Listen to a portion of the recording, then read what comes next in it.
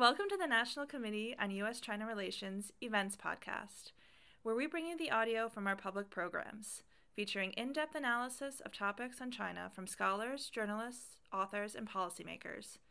For more interviews, videos, and links to events like this one, visit us at www.ncuscr.org. All right, we are going to get started. My name is Margot Landman. I'm Senior Director for Education Programs here at the committee, and it is a real pleasure to introduce Szu-chien. You have his bio, but what it doesn't say is that while he was working on his PhD at Columbia, I worked there. So we go back quite some distance, and it's really a pleasure to be able to welcome all of you and to welcome him to talk about a very important and interesting study that has just been done on young, and he'll tell you what young means, attitudes towards democracy and other very critical issues on Taiwan. So without further ado, I will turn it over to you. Thank you. Thank you, Margaret. Thank you all for coming today. My name is Szu-chien Shu. I won't spend too much time introducing myself, but let me spend the first few minutes introducing our organization, Taiwan Foundation for Democracy. It was established in 2003 based on a cross-party resolution in our parliament. It's 100% funded by taxpayers' money. So just think it's a Taiwanese version of NED. Basically, that was it. Actually, Carl Gershman played a very important role in terms of pushing ahead the creation of our foundation. So the topic I'm going to talk about today is political profile of Taiwan's youth. And the reason why I talk about this is because in 2014, there was a very important political movement in Taiwan that is Sunflower Movement. So I'm not that young, but I was personally involved in that movement, and a lot of my students too. I was teaching part-time at National Tsinghua University, and so not only from Tsinghua, but also many campuses, a lot of young people were involved. So people say after that political movement, there was a new political generation born in Taiwan. And there is a term describing them. In Chinese, it's called 天然独. They're naturally born pro-independence. Okay. So, but on the other hand, there are some other studies saying the Taiwanese young people are not that committed to self-defense. Now we don't have a conscription system. So if you combine these two things together, what does that tell you? That the young generation craving for independence, but not committed to self-defense, some kind of disaster. Destabilizing factor, not only for Taiwan, but also for the region, right? Bad news. But let me tell you, it's not true today, according to my data. So today I'm going to talk about three things, okay? The first is democratic support, the second natural independence, so to speak, and the third commitment to defense. Okay, so this is the three issues, democratic support, the preference of future of cross-strait relations and commitment to defense. The reason why we like to talk about democratic support has to do with something, a study in the Journal of Democracy 2016. There's a study arguing that in the West, mainly in US and Europe, there's a decreasing support for democracy among young people. And that this is some kind of crisis for democracy. So is there a parallel phenomenon in Taiwan, right? The picture that I gave you was already bad, the message. So if the Taiwanese young people are not committed to democracy, that will be even worse, right? So these are the phenomena that we worry about. Basically, are Taiwanese young people irresponsibly passionate and naively, idealistically? That's the question. So we just finished a recent wave of survey. We do 2 waves of survey every year, our institution, foundation. But since 2011, we have been doing this survey twice a year. One wave was about Taiwanese people's attitude toward democracy, and another wave about their attitude to social inequality issues. So in this survey, because the question I would like to ask is whether there is a difference between young people and the other age cohort about this issue. So I oversampled the youth, young people. The definition of young people actually are those people under the age of 40. And then I further break that group into 2 groups, that is those under 30 as those between 30 and 40. So I'll compare these groups. So as you can see, the ordinary population percentage in Taiwan, the age under 30 is 38, but I sample them to 50, around 50. So that's the purpose. Okay, so this is some of the trend about the young people's commitment to democracy. So the question goes that there exist some problems in democracy, but it is still the best political system. Do you agree or not? And as you can see, those people, the red line on the top is the 20 to 39, right? So they are always on the highest percentage of young people agreeing with that. And in general, that percentage is going up, okay? And the second, those people are satisfied with the current situation of democracy in Taiwan. Again, young people are on the top, right?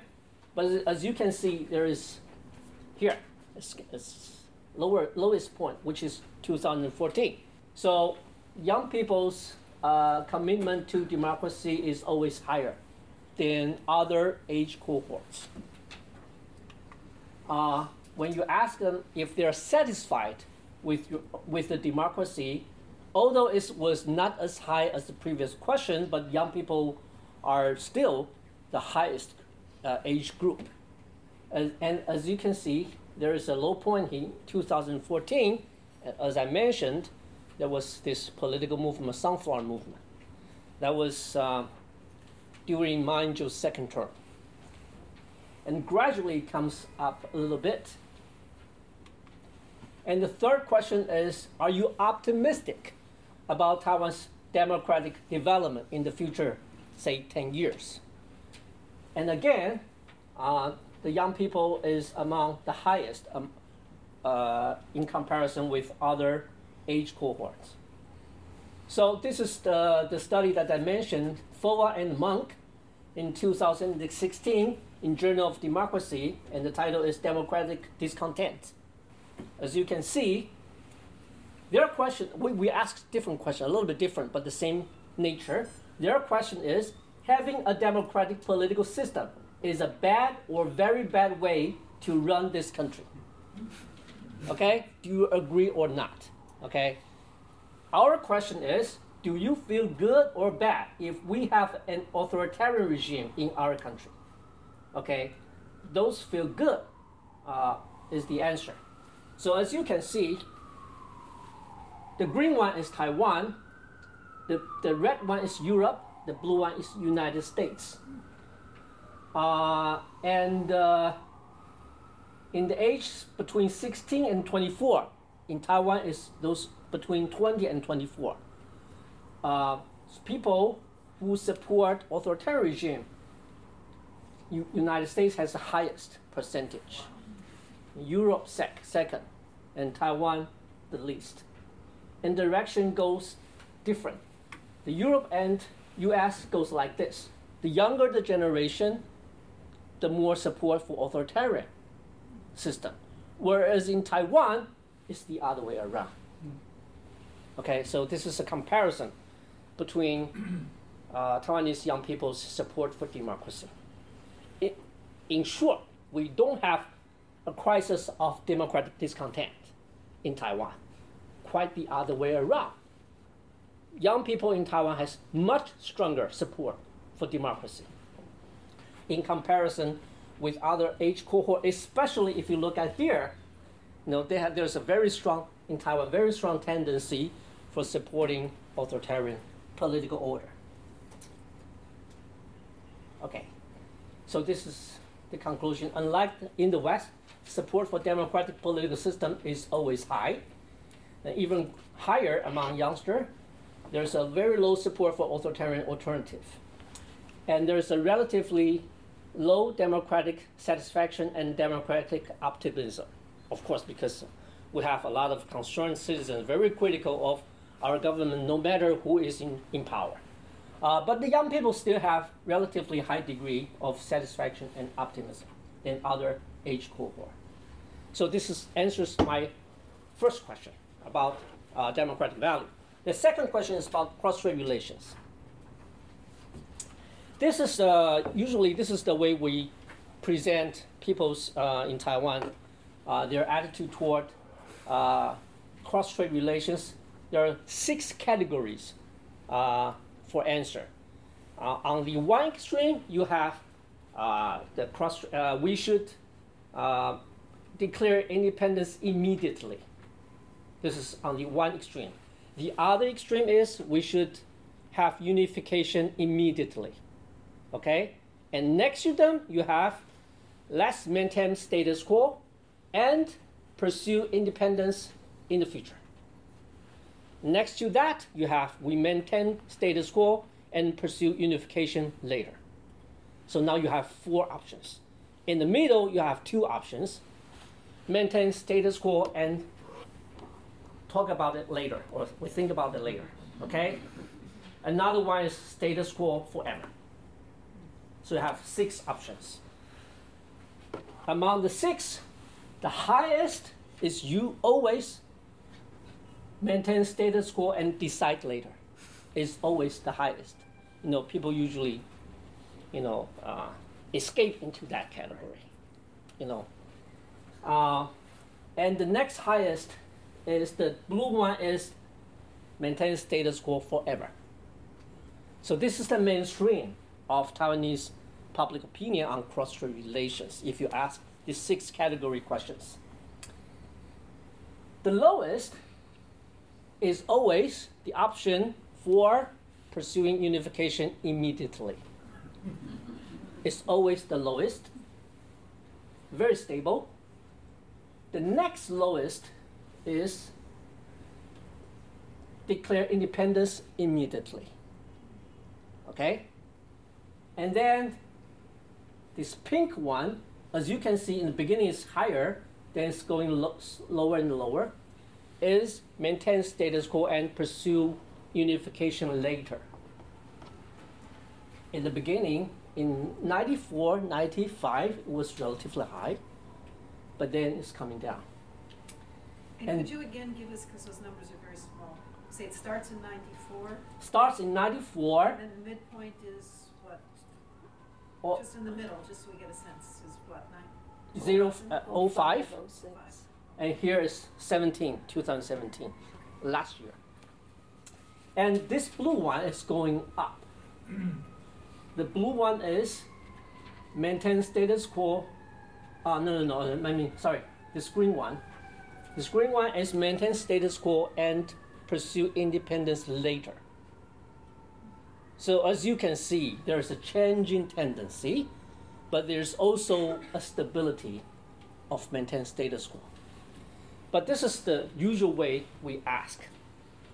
And we have some other alternative way to ask that. So we have 6 categories, right? If we combine 2 into three. That's simple. Simpler, unification, status quo, or independence, the tendency, right? As we can see, status quo is always the highest, and if we separate into young people versus other older age cohort, when I have circle, it means there's statistic significance in terms of difference, right? The young people is always less pro-unification, more pro-independence, and more pro-status quo. So first of all, when we say young people are born pro-independence, actually we mean, first of all, they are pro-status quo. Okay? Pro-status quo, and less pro-unification. A little bit more pro-independence, but independence as a category is not the most important one. The most important one is status quo. So let's not get the wrong impression about young people in Taiwan. And here, as I said, if we break further the young people into those between 20 and 29, 30 and 39, and those beyond 40. Again, we can see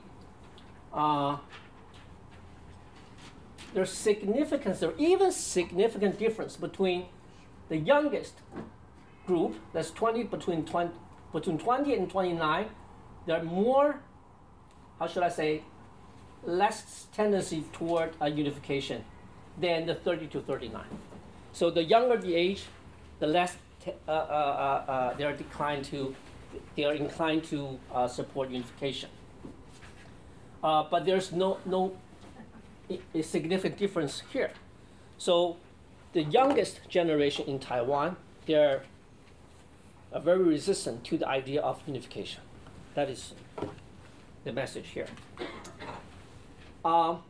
Okay, so we have another way to ask this question. This another way is provided by Professor Wu Naide from the Institute for Sociology of Academia Sinica. He asked another two questions. First question is, if China is democratized, do you think we should be unified with China? Okay? It's not that if China's economic develops, it has nothing to do with economics, it has to do with democracy. If China is a democracy, should we be unified with China? Agree or not agree, okay? Still, those disagree, the young people are much higher than those above 40. And those agree, there's, again, a significant difference here. So even China becomes a democracy, the young people in Taiwan, they still disagree with unification. Another question is, if declaring Taiwan independence will not cause a war. That's a big if, I know. But it's a test of people's attitude, right? Would you support independence? There is a significant difference between young people and age above 40 on the agree part, okay? And the next is a little bit more complicated. If we cross-tab these two questions, okay? Cross-tab, let me explain to you. Conditional independence, agree or not agree, right? Conditional unification, agree or not agree. Then we have 4 types. If you agree on independence, but you agree on independence but not agree on unification, there is Taiwanese nationalism, right? You agree on the independence issue, but not agree on the democratic China unification, then you are the type of Taiwanese nationalism. And the other way around, if you agree on unification with a democratic China, but not agree on a peaceful unification, peaceful independence, then you are Chinese nationalism. If you agree on both are okay, What does that mean? Okay, you are pragmatic. It can go either way. That's okay, pragmatism. But if you say no on both, what does that mean? The current situation is best. I don't want any change. That means real status quo. So you have 4 types: Taiwan nationalism, Chinese nationalism, pragmatism, and status quo. We think this is a more precise measurement of people's attitude. And look at the percentage of distribution. Actually, it's very interesting. Those people who are pragmatism actually is the least group. See, people in Taiwan have strong opinion. And this is an easy choice. So I agree on both. It should be an easy choice, but actually, this is the smallest group. People have strong opinion on this issue. Taiwan nationalism is 26.5%. But it is not the biggest. The biggest one is status quo, 31.3%, almost 1/3. And the Chinese nationalism, actually, not that small, 18.7%. Okay? This is interesting. There. Let's break down with age cohort. Actually, okay, the green one is 20 to 29. Red one is 30 to 39. The blue one is above 40. Interesting. Among young people, actually status quo is the biggest group. Status quo is the biggest group. And this youngest group, 20 to 29, they're even bigger.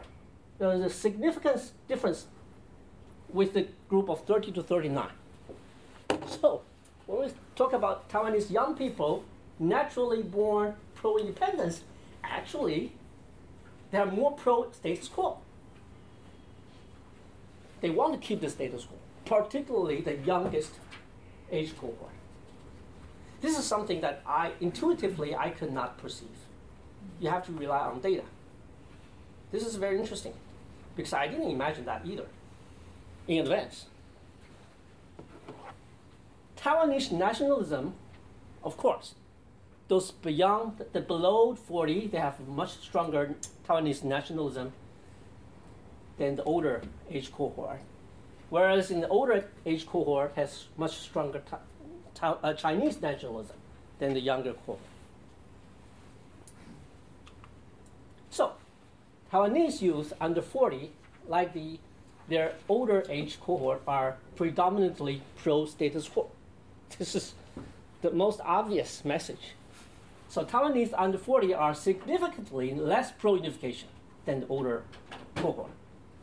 So with Wunaide's classification, the Taiwanese youth under 40 have significantly stronger Taiwanese nationalism and weaker Chinese nationalism, and they are significantly pro-status quo. However, the cohort under 30 are significantly more pro-status quo than the 30 to 40. So, here's another question. I don't know if you are aware. Recently, there's this new policy made by Beijing toward Taiwan that is the, so to speak, 31 measures benefiting Taiwan. But we don't say benefit, actually benefit China, not benefit Taiwan. But this has to do with economic statecraft. So we're also asking this question regarding young people's attitudes toward the impact from China on Taiwan's economic development. Surprisingly, on that issue, they are more positive than the older age cohort. That surprised me, I'm telling you. They are realistic. Okay? So I have a lot of students. They have strong Taiwanese nationalism, but they are also willing to seek job opportunity in mainland China. So this is the truth. Okay? Very interesting combination. You like it or not? Yes, there's a generation gap in terms of perception on that issue. Maybe you can say they're a little bit naive on this question, but this is their attitude. So, how about self-defense? This is Professor Emerson Niu Mingshi, who is teaching at Duke University. He has conducted this survey for about 10 years. So I got his most updated wave of survey data. He asked this question: if Taiwan and mainland China go to war, what would you do? So it's an open-ended question. Open-ended question. So you just give an answer. And then they will recode your answer into different categories. So remember that. It's a recoded analysis. Okay? The way they recode it, although I don't like it, looks like this. Okay? The biggest group is going with the flow. What does that mean? You tell me. How should I know? People tend to escape into a safe answer, right? As I said. It's the biggest one. Run away. Oh my God. 18% of them would like to run away. Where are they going to go? You tell me. Pacific Ocean. It's Pacific. Support government. Surrender. Defend only 10%. Wow, what a miserable picture. Breakdown by age. Run away. Oh my God. Higher percentage of young people would like to run away. So it looks like that. So a very bad message that this picture delivers. So this is my data. We asked, as I said, we asked two questions. The first question is, would you fight for Taiwan if Taiwan formally announced independence that causes the mainland China to use force against Taiwan? So the precondition is if we declare independence. In other words, we're provocative, right? We're the troublemaker. And then would you like to defend Taiwan? Another question is, I think this scenario is more likely nowadays, is this: would you fight for Taiwan if mainland China uses force against Taiwan for unification? In other words, coercive unification. Okay? So for the first question, you have around 56.7 people would like to defend Taiwan. Still, it's more than I expected. Okay, more than half. And we asked a question, do you think other people will defend Taiwan? Not you, other people, right? It's less, right? Less, 43. But if we go to the second question, it's almost 70%, 68.1% of the respondents that are willing to defend Taiwan.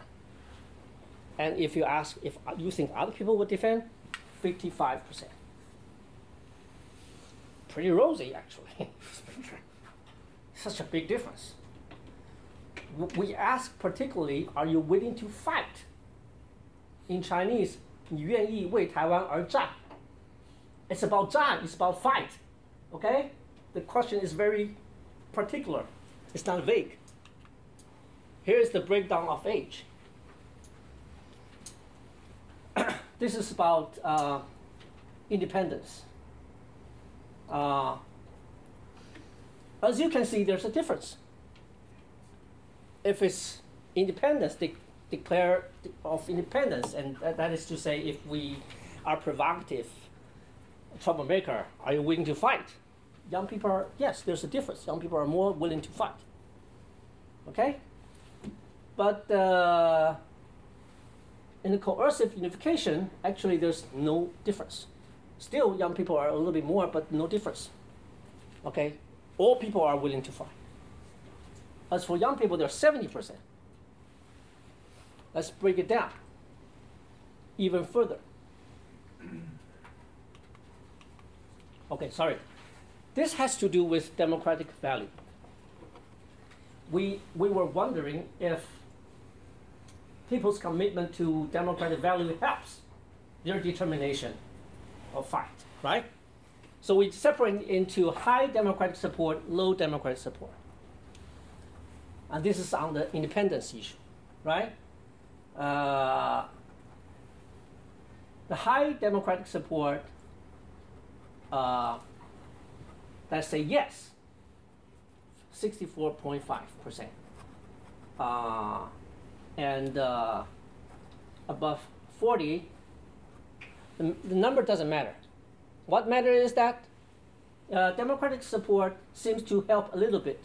See, a little bit, but it's not that obvious. So we run a regression, and we found that democratic support is not significant. What is significant is here. There's a big difference. This is higher than this, as you can see. So actually, people's democratic support, their attitude to support democracy, commitment of democracy, helps their determination of self-defense when facing a coercive unification. That makes sense, right? Because coercive unification actually threatens the democratic system, our democratic way of life. So people are more willing to fight.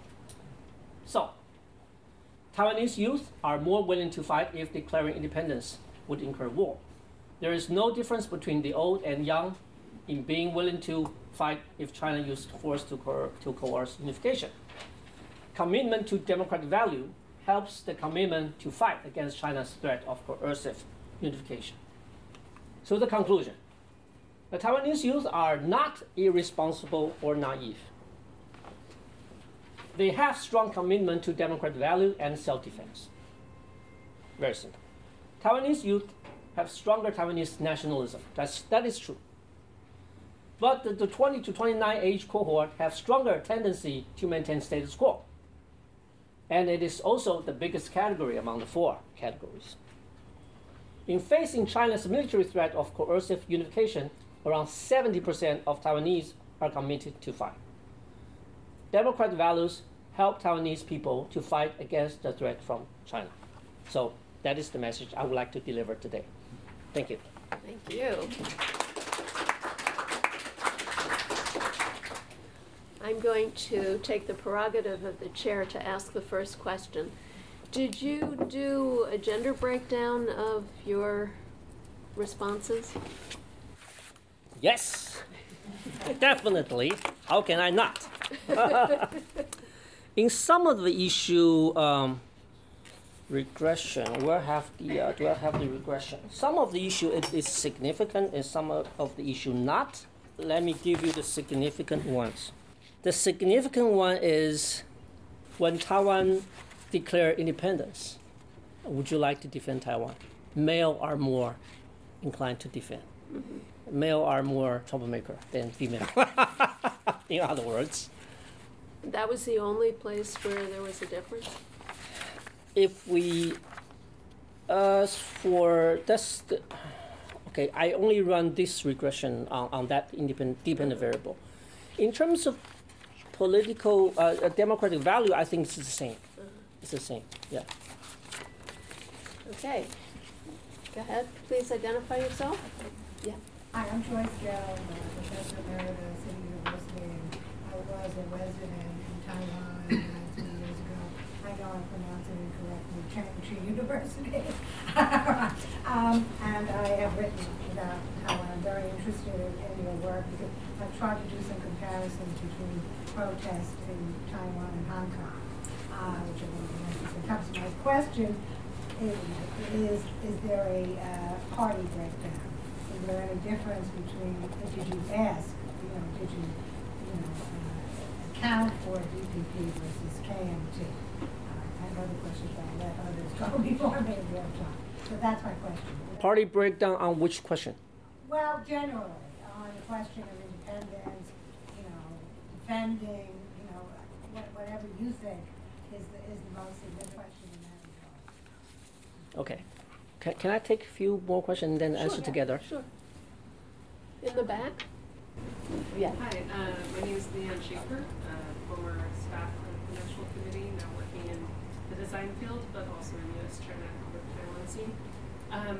I was wondering, and apologies if you mentioned this at the beginning, I missed the first part of your talk, but I was wondering what the sample sizes were for especially this last group that you polled.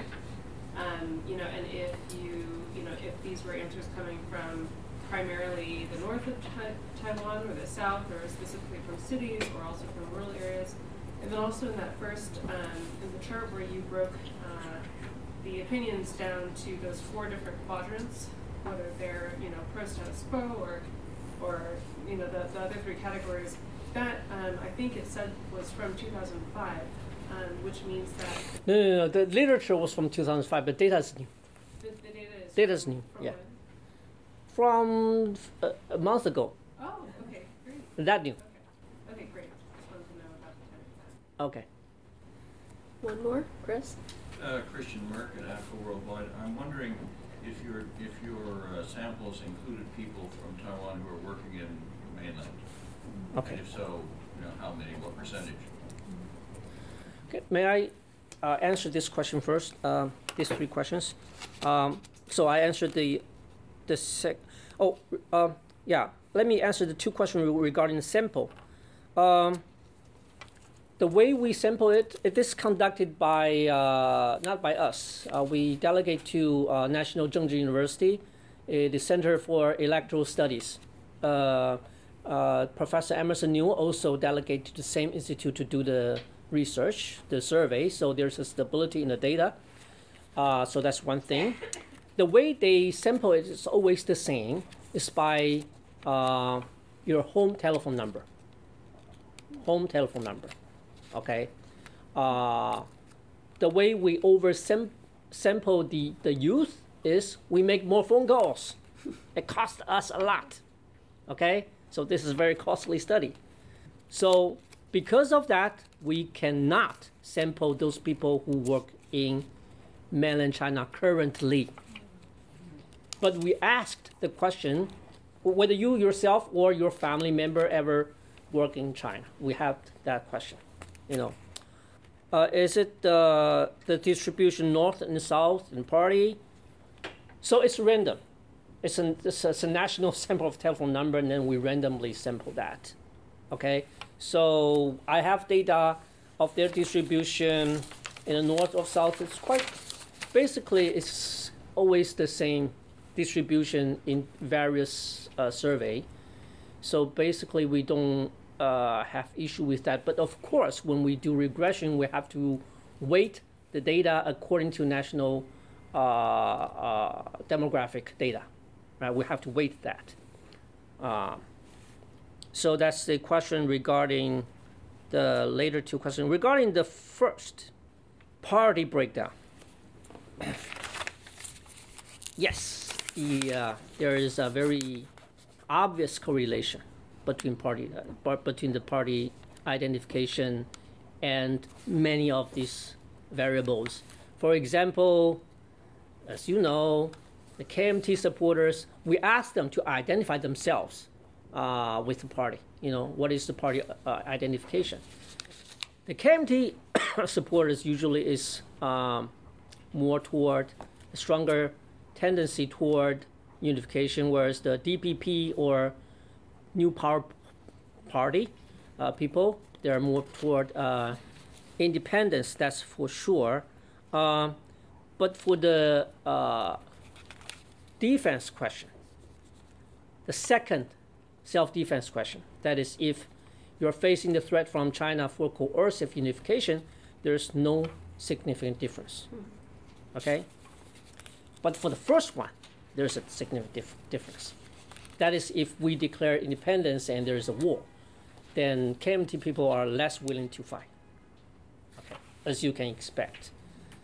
Usual suspect, as you can expect. So that is the basic answer to your question.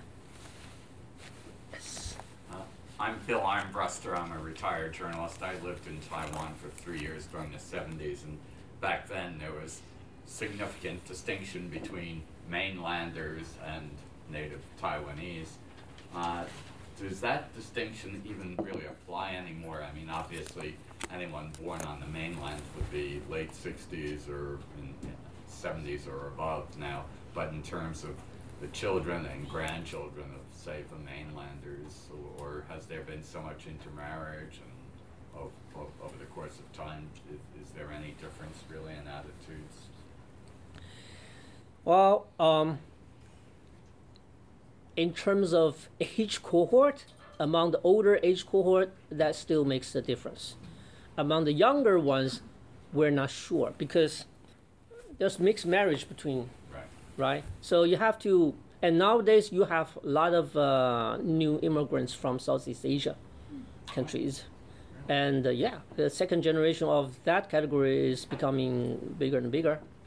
So it's getting complicated. Yeah. So usually survey like this, we don't ask that question. Because if you run a regression, it can be eaten by other variables. It's not that important. Party ID actually is more important. Party ID,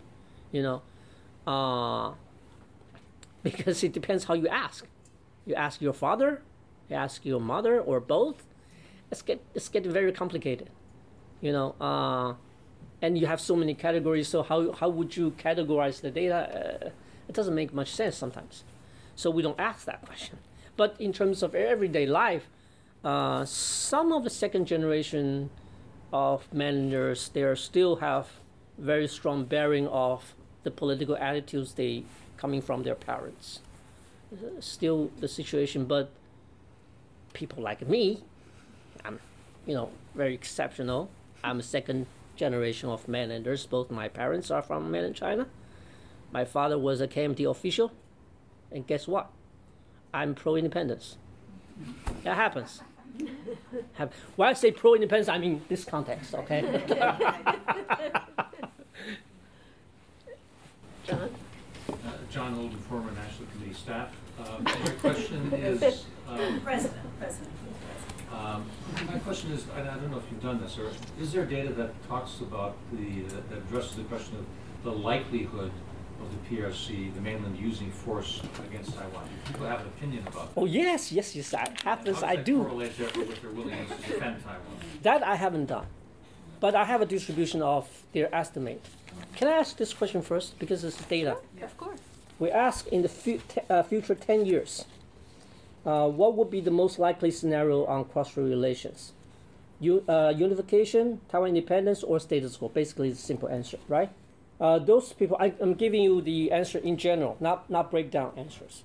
In general, those people who think we will, in the future 10 years, will be unified by mainland China is 11%.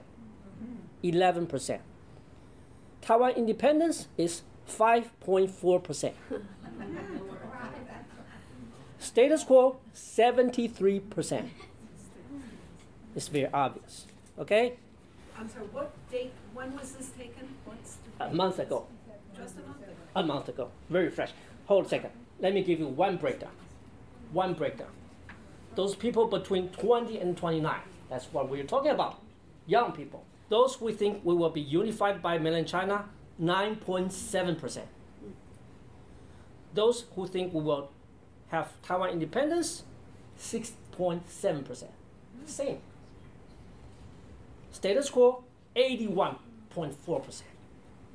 As I said, they expect status quo. Lots of hands. Go ahead. Hi, my name is Doug. I'm a senior at Colby College, majoring in East Asian Studies. And my question is related to the one that was just asked. But I was just wondering, I don't know if you looked at this, but whether, what is the opinion of young Taiwanese people as it relates to should the mainland China use coercion for unification purposes?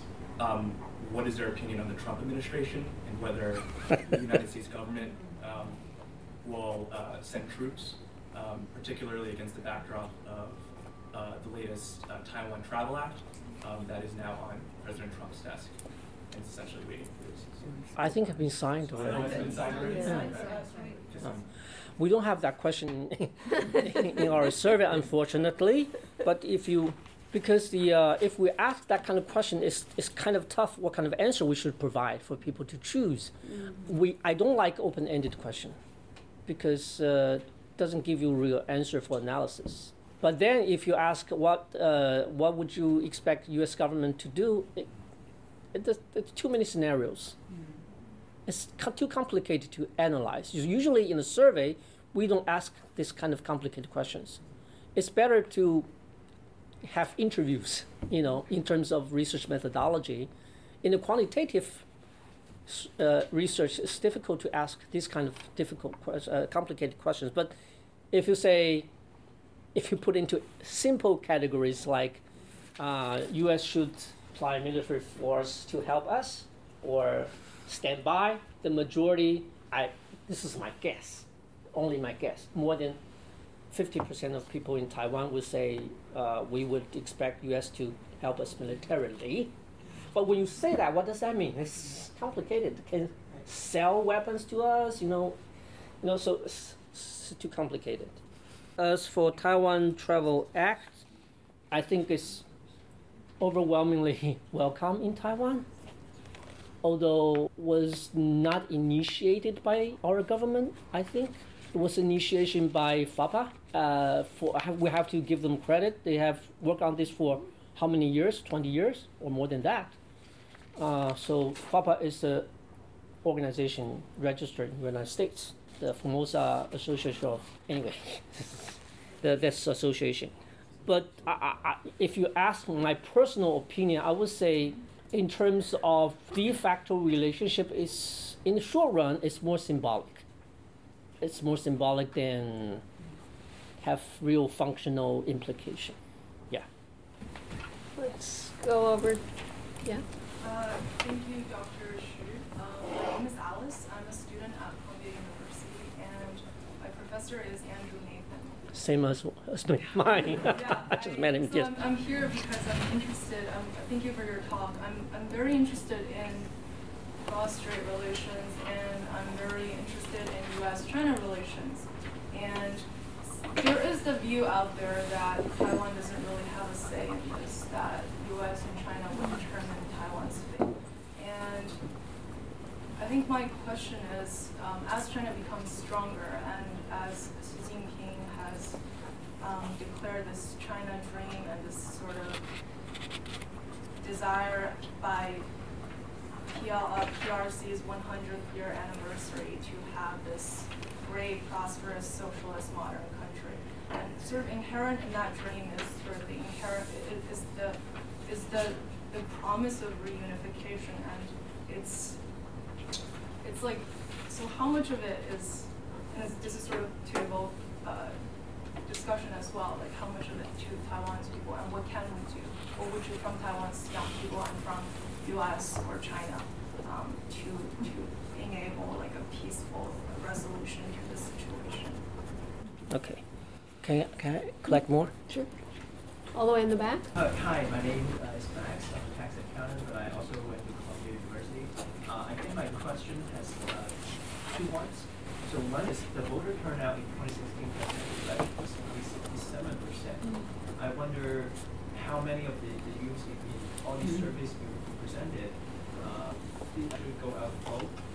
Then the second part is going forward, with these surveys include so-called department generation, like people 15 to 19. 15 to 19 vote. Going forward, like in all these surveys, will they cover youth who are 15 to 19 years old? No, we go above 20. Okay. No, because I'm wondering, like in the United States, when you talk about the gun movement, people who are 15 to 19 are now, sounding out more aggressively. I don't know whether that would also happen for Taiwan. And then I guess the final part of my question is, early on you talked about conscription. I think Taiwan is moving to volunteering, self-defense, right? So how many of these young people would actually sign up to serve when that happens? Okay, let me take one more. Yeah. Oh, hi. My name is Eileen, so I'm an economist. So I'm just wondering whether there's any conditional distribution studied. For example, the Taiwanese attitude towards cross-strait war, conditional on their attitudes towards war and peace in general? So let me answer these questions if I could. First, Alice's question,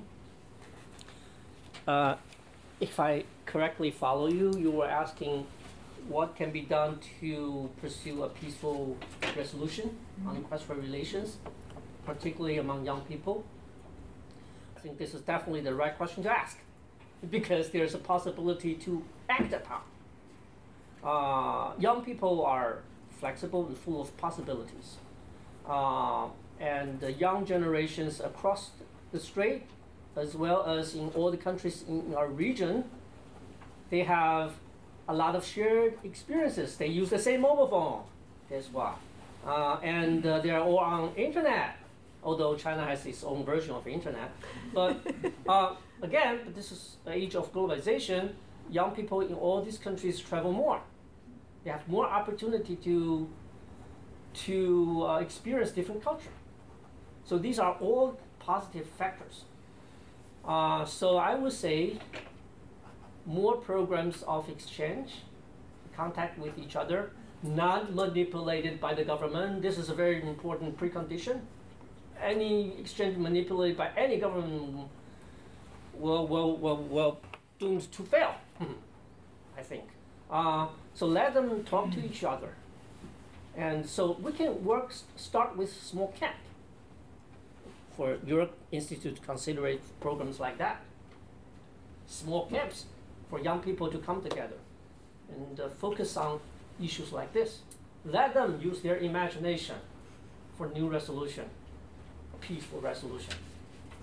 And this should not only be conducted for people across the strait, but also in the region.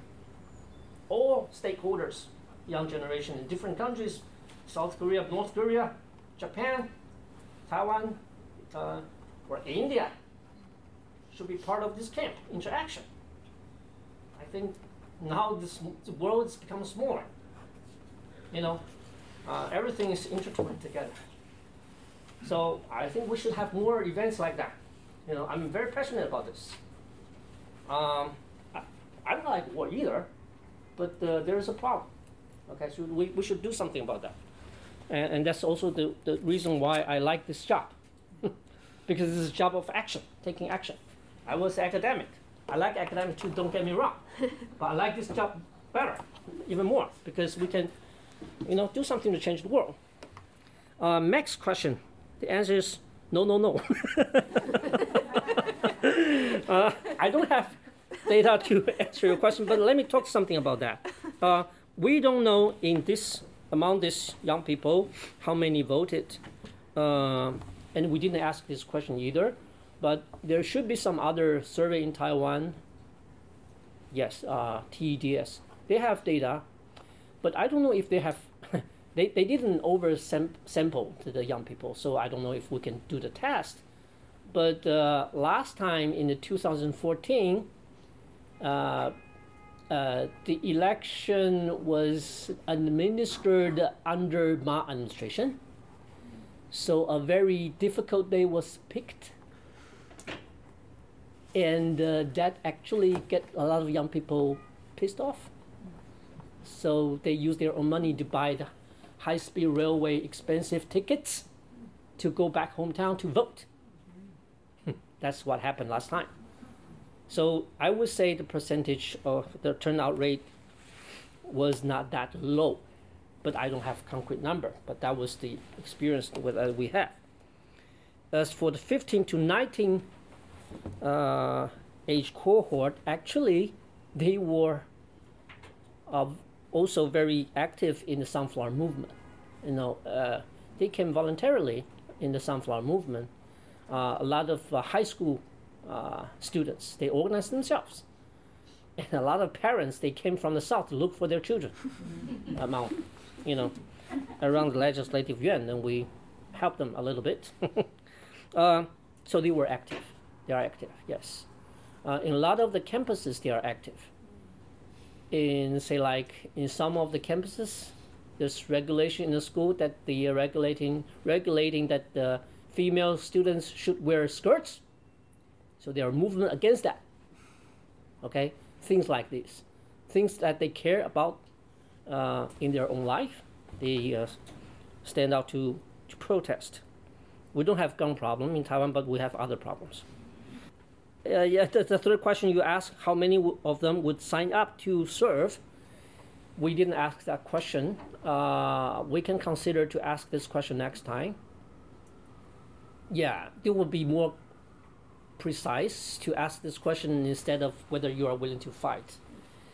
But the thing is, again, it has to do with the cost of the research. It already costs us a lot, so we cannot put too many questions into the survey, but we'll think about that. Alice's question regarding the general attitude toward peace and war. I don't think Taiwanese people have any appetite for war. We are a small country and surrounded by big elephant countries. So in that kind of circumstances, even a war not initiated by us, by some of our remote neighbors will affect us, and sometimes we'll get involved. Not out of our willingness, it's very likely. So I don't think anyone prefer war. But if we're invaded, threatened, then I already show you, people still have commitment to defend the way of life. I think that's the best answer I can give you. Thank you. Yeah, thank you. Maggie McDowell, Institute of International Education. So you said you like this job better. Can you tell us a little bit about what the foundation does in addition to the research and what makes it fun? A lot. Okay, sure. Any other question? Let me talk about this. Yeah. I travel a lot actually. It's very exhausting, but I like it because every time I travel, I'm engaged with some kind of international networks of democracy promotion. I have this feeling that we're part of this global endeavor to safeguard and defend democracy. That excites me. Although sometimes it's only talk, but talk itself excites me already. Because I think this is something very substantial, very, very important, because the threat is so imminent. It comes from all the directions. That's one thing. Another thing is I'm also involved a lot in the think tank exchanges. So you meet people from different countries and you understand the perspective differently. That actually opens my eyes.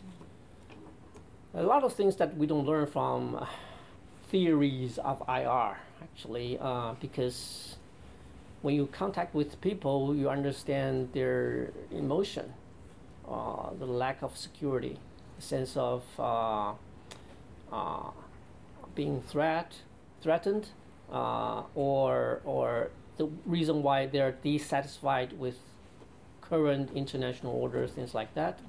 And I remember once I was in Tunisia, so it's the only fruit from Arab Spring, so I was expected a kind of rosy picture, but when I went there, I found that this new democracy is really fragile.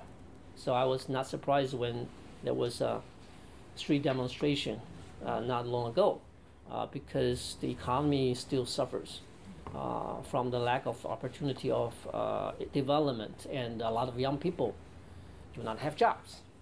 This threatens democracy, young democracy in particular. So it gives me a very vivid picture of the difficulty of democracies in different corners of the world. And also I was surprised by the fact that sharp power is very real. What? Sharp power. The threat of sharp power. So many countries come to Taiwan talking to us about this issue. And we didn't expect that. They were seeking our experience, to exchange their experience with us.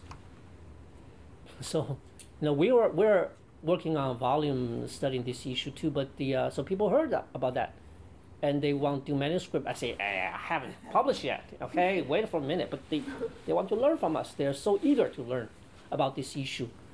So this is a real issue. It's not a theory.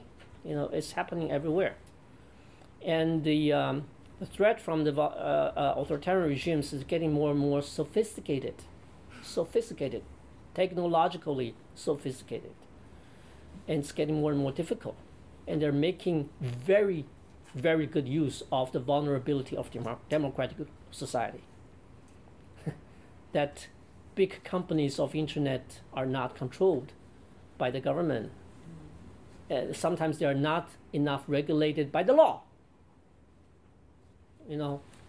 So there's a loophole, and they make every possible use of that loophole, the authoritarian regimes, and disturb the free atmosphere of speech, and making us not trusting each other, making democracy more and more difficult. So when I see this, I think it's very important that we should work together to defend our commonly cherished values that is under threat. So these kind of things really excites me. Whereas if I were academic, I just write things about this issue, but no one reads. Jan? Can I just follow up? Who are you? I'm Jan Harris with the National Committee. I'd like to follow up on Peggy's question a little more. So you've told us why you're excited about working there and enjoy it. But what actual programs does the foundation carry out? What do you do on a day-to-day basis? Do you fund, as a foundation, are you an operating foundation that runs your own programs, or do you also provide money to others who might run programs that you think are worthwhile? Any question related to this? So let me answer this question. We are both grant-making institute, and we also run our own programs. Not like NED. NED only gives grants. The programs that we run let me give you some examples. A lot of programs actually we collaborate with other organizations. We have two journals, one in Chinese, one in English. These are academic journals, not propaganda. So I'm not involved in the editing thing. I delegate to some committee in order to maintain its credibility. And so that people don't call me, I have a paper there. I don't know.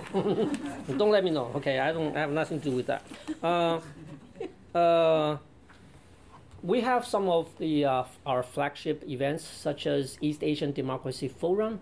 That's a forum that we host annually. And we also have Asian Young Leaders for Democracy workshop that around 20 young leaders that they have already dedicated their career to democracy or human rights promotion issues from the region. Some of them can come from Iran or Southeast Asian countries or Northeast Asian countries. They gather together in Taipei, spend around 10 days together. And we have run that for how many years? 4 or 5 years. And we also have this Asian Award for Democracy and Human Rights that we have annually. We give this award, $10,000 US. How much is it? Around that to the laureate of that award. So some of the human rights or democracy promotion organizations from the region usually get that award. We co-host, for example, with a community of democracies for regional meetings, or WMD, World Movement for Democracy, for regional meetings, or Asian Network for Democracy for regional meetings, things like that. And we are also a member of the International Steering Committee for Community of Democracies, but we are not a full member of Community of Democracy because of the objection of some non-democracy country, as you know. What is the Community of Democracy? It's the international organization promoting democracy. Its headquarters is in Warsaw. Oh. And but as you know, NED is not NED. Actually, not NED.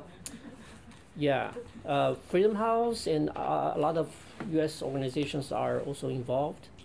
Last year, September, United States supposed to be the host, to host a ministerial meeting in Washington, D.C., but due to some reason that you should know, it was delayed to the last minute. But eventually that happened. So a lot of ministers were not able to come because of short notice. But we did, as a member of steering committee of civil society pillar, we came to Washington, D.C. Our civil society meeting was hosted by Freedom House, which turned out to be very fruitful. In a time of such a difficulty for democracy, I think such a solidarity is particularly important. So, these are some of the examples that we have. We also have some research projects. Oh, there's another thing. Every year we run a project studying an observation on China's human rights. So we publish a volume of that. Okay, both in Chinese and in English. It's available on our website. You can freely download that. Okay. Doug, why don't we give you the last question? Another former president of the National. Douglas Murray, I've been involved with the committee for a long while in one way or another. It sounds from your answer to Jan's wonderful question that basically you are an operating foundation, much less, and maybe not at all, a grant-giving foundation. Sorry, I didn't mention that part. Yes. We are also a grant-making foundation, but our grant is not that much as NED because we make only small amount of grant mostly to the NGOs or academic institutions in the region. In the region, not Northeast Asia and South Asia and South Asia. Also in Taiwan, we have two parts. Okay, let me tell you one secret about TFD. This is open secret, not real secret. That is, we have certain amount of our annual budget allocated for political parties, for them to use for public diplomacy, party diplomacy, and to promote democracy, of course. Right. Because when TFD was established, we were trying to learn from many examples. Of course, NED is one, but another is Westminster Foundation for Democracy. Westminster Foundation for Democracy, they are more focused in assisting political parties because of the British parliamentary system. And also the German. Yeah. The German system, every political party has its own foundation, right? But we cannot have that because that's too chaotic for us, So we have TFD, but certain amount is allocated for different political parties so that they can keep their hands away. And we keep our own independence. And it works. We have, let me tell you another secret, that my title is president, but I still have a boss, who is our chairman of the board of directors. The chairman is always the parliamentary speaker. And our vice chairman is always the Minister of Foreign Affairs. And we have a board of 15 members. 10 of them, here's the secret, 10 of them are always appointed by political parties according to the proportion of their seats in the parliament. So among the 10 currently, 5 are appointed by DPP, the ruling party, 3 by KMT, the major opposition party, another 2 by the 2 small parties, PFP and New Power Party. Another 5 representing different sectors such as academic sector, financial sector, civil society sector, business sector, and lastly, the governor, who happens to be the Secretary General of President's Office. So the board meeting is held, say, like twice or three times a year. I make a report to them. Usually they just ask questions. They don't give me precise directions. They allow me to run the institute on my own. But we, on our daily function, were very closely monitored by multiple layers of systems, which is very painful. Particularly on a lot of things. By MOFA, by the auditing minister, 审计部, and of course by legislative yuan. Every year when we present our budget, I have to go there.